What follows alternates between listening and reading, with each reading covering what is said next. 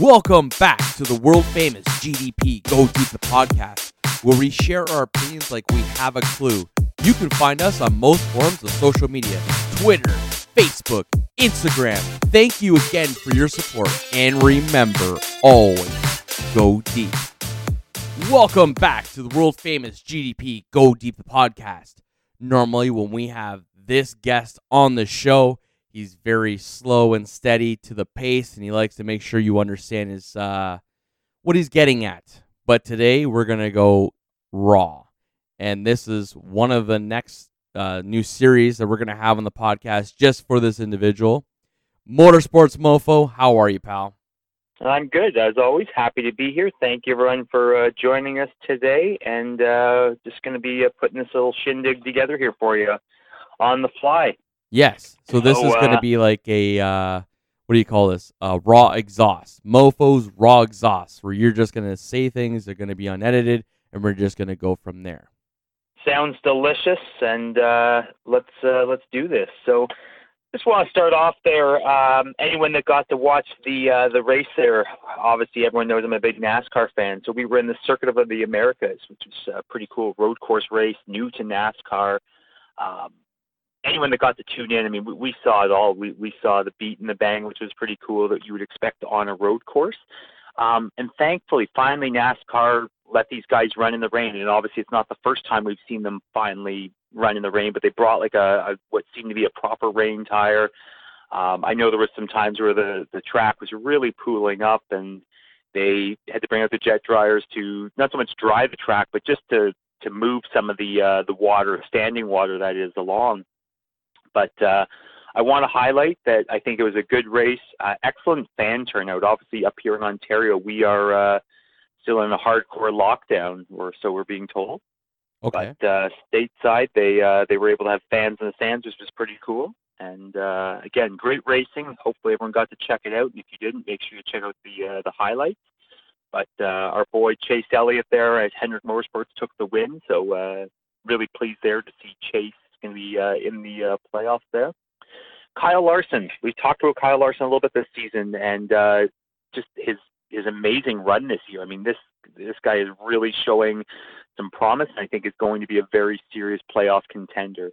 Brought the car home second, and just on a road course. I mean, that really, I remember watching Kyle when he first started, and seemed to sort of struggle on the road course, had to really work with the up and down, the shifting, and so he's really advanced, really showing some promise there. So good to see him bring the 5 machine home in the second place position. Logano, I mean, you can never count out Logano on a road course. We've seen how he's done at Watkins Glen and that, but yeah, so it was a good race.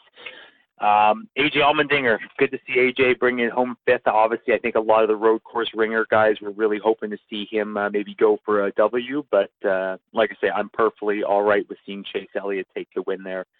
And like I say, a lot of Hendrick Motorsports fans, I'm sure, were pleased. And Excellent. now, so here's where the wave, the tidal wave comes in now. So you got the win.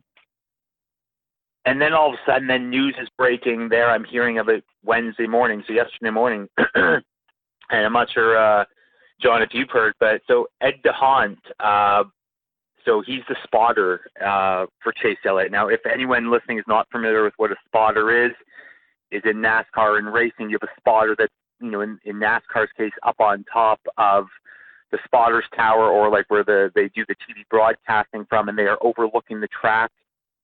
And they're telling the driver if they're clear low, clear high.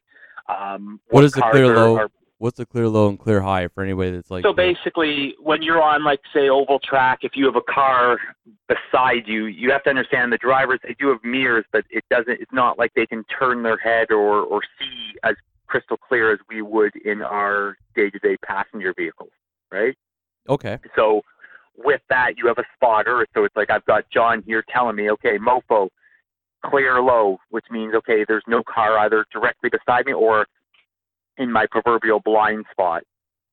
So I'm able, if I have to drop down on the track, I can. I'm not going to sideswipe someone. Or likewise, clear high, same thing, but no car up beside me or coming up into my blind spot. They'll tell you if you have a car like getting a run on you or who's coming. It's basically just like a means of communication. A spotter is a means of communication to the driver, letting them know what is going on the racetrack, and just helping facilitate some of the deals that are made in racing in terms of drafting and things like that when when they are say on restrictor plate tracks, things like that. But Okay. To the point, so very generally speaking, very respected spotter within the industry. I mean, he's so Ed DeHaan has been with Chase since, as I recall, 2016, right? So he's been paired up with Chase Elliott for a little while there. I know that he was doing spotting duties there for Junior Motorsports, the number 7 machine, which is Justin Allgaier, little Gator, right? Yeah. And he had also, I know, spent some time, I believe, or was still spending some time with Austin Hill in the Truck Series. And so what happened is that he has been accused, and I will say accused because I recognize it still has to go through the courts. Or alleged. We could say alleged. Alleged. We'll say alleged. Yes. That's correct. We will say alleged. Of assault on a female and on an unborn child. Oh, man. So pretty heavy stuff. Pretty serious, heavy stuff. And again, I want to highlight that we do not have all the facts yet, but I know that I was reading there that he's been charged, obviously, and this is incidents that pertain to something that happened in North Carolina. And so we're going to wait and see. Obviously, NASCAR has, for now, indefinitely suspended him, and likewise so as the team Hendrick Motorsports.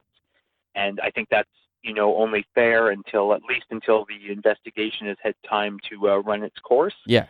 And for anyone that's not familiar, I mean, I just want to highlight, I'm not saying I've been a proponent that sometimes NASCAR does not get everything right, but this is one of the things where I think they definitely have gotten right.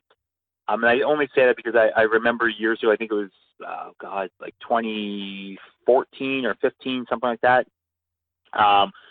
Maybe a little earlier, but Travis Kvapil, I remember he had, I think, assaulted his girlfriend or wife at the time. Oh, man. And I remember it was damn near instantaneous. I mean, never mind the fans sort of turning on him and all this and that, but NASCAR, instantaneously, got that dealt with on their end, and we haven't really seen or heard from him again since. And when it comes to assault like that on a female or children, just assault in general, we nobody condones assault. This is like not wrestling. Well, no, this is not UFC. I'm just saying though, it's like I could find it. I guess what I mean, as callous as this sounds, John, is I find it a little easier to swallow if it was as an example that Eddie DeHaan was, say, in a bar fight with another male, as an example, and it was like an assault charge from a bar fight, him and another guy that are hypothetically two willing participants.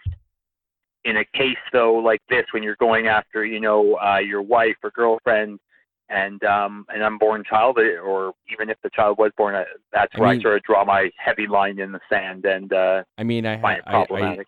I don't agree with assault, period. And I feel like when we separate it, we kind of devalue one person over another. So I'd rather just look at it as like, if it is consensual, it's different. Like a fight's consensual, then it's different. But a lot of fights I don't think are consensual. I think a lot of them are just sucker punches and defense.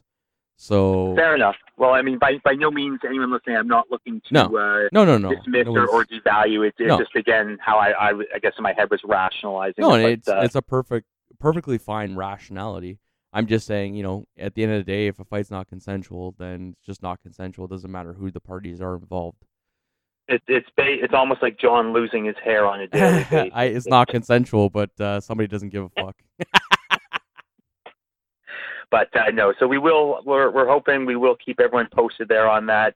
It like I say, it's unfortunate. I'm a little disappointed. I know, like he did do previously spotting for Jeff Gordon and Kyle Busch as well. So pretty serious news. This is someone that really had some experience and within the sport and again, I want to highlight that the proceedings are still before the court, so we'll hold full judgment. But this is just a developing story. So You know what? Good on NASCAR to jump on top of that and make sure that there's no questions as to where they stand with assault of any sort. Absolutely.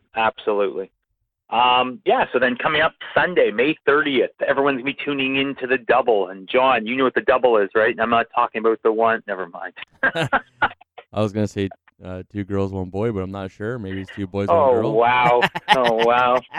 No, so basically we got the Coca-Cola 600 and the IndyCar 500. And I know there's wives everywhere that are looking at their husband like mine did the other day and said, Mofo, like, I expect that you're not going to be on the couch glued to the TV. Of course, I turned to the right and said, sorry, what?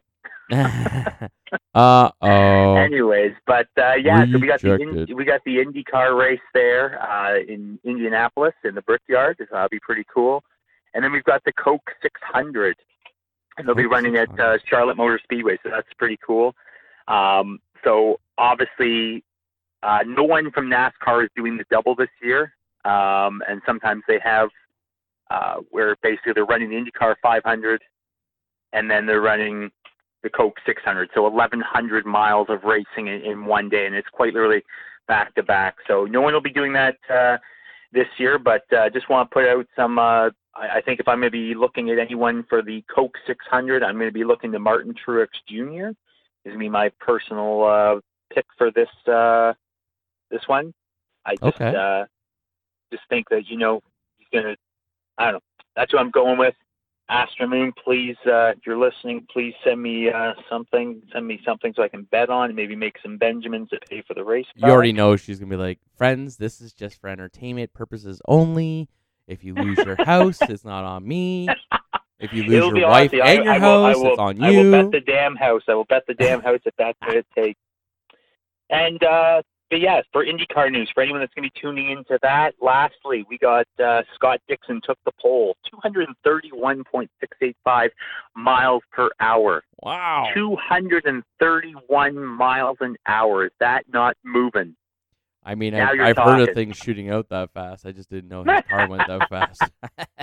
So just for anyone, that puts him in the top 5 of all-time qualifiers for the Indy 500.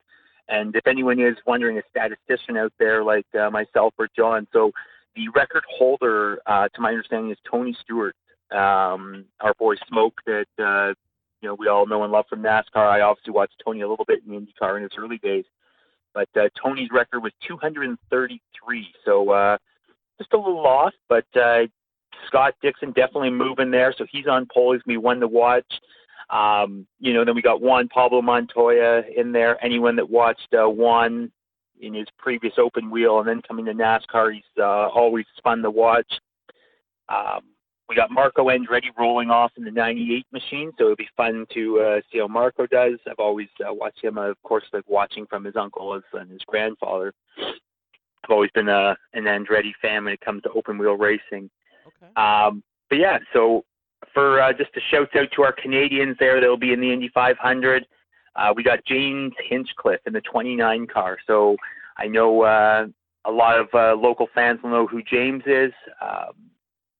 So okay. Shout out to him. I know the leg is all healed up, and that's good there from a couple seasons ago when he broke his leg in Indianapolis. Shouts out to Donna. I know you're out there listening. Shouts out to Donna. I know you're probably not going to be in Indianapolis, but if you're listening, we appreciate you for still continuing to put up with our bullshit. And don't shoot me. I'm not an IndyCar huge huge watcher, but Dalton Kellett, I believe, and he'll be in the number 4 car, also Canadian. So it's going to be fun to watch. We got 2 Canadian boys out there. Dalton and James, wish them both all the best. And again, guys, if you are new to racing or think about getting into racing, it's going to be the double this weekend on Sunday. You got the IndyCar 500. Indianapolis 500. I apologize. Sure. Indianapolis 500 and then the Coke 600. And I can say, if anyone is curious, I have had the very much pleasure of being to both of these tracks to watch races. Both beautifully built tracks. Certainly an ambiance with the Brickyard in terms of the historical, and they have a little museum on site. really cool places. And if anyone is obviously in the North Carolina area, you got the NASCAR Hall of Fame not far from Charlotte Motor Speedway. So both really cool places, and hopefully you guys get to check it out. And it probably comes again, without saying, the Coke 600 is the Coca-Cola 600, not like the Coke you get from down south. Just putting it out there. I'm not even going to go there. I'm not even going to go there. But with that, I want to say thank you, everyone, for listening and your continued support. We do appreciate it here at GDP Go Deep, the podcast. And until the next time. Thank you, Mofo. And remember, folks, like I've been told by multiple dudes in my life, nobody likes just a tip. That's why we go deep. Welcome back to the world famous GDP Go Deep, the podcast, where we share our opinions like we have a clue. You can find us on most forms of social media: Twitter, Facebook, Instagram. Thank you again for your support. And remember, always go deep.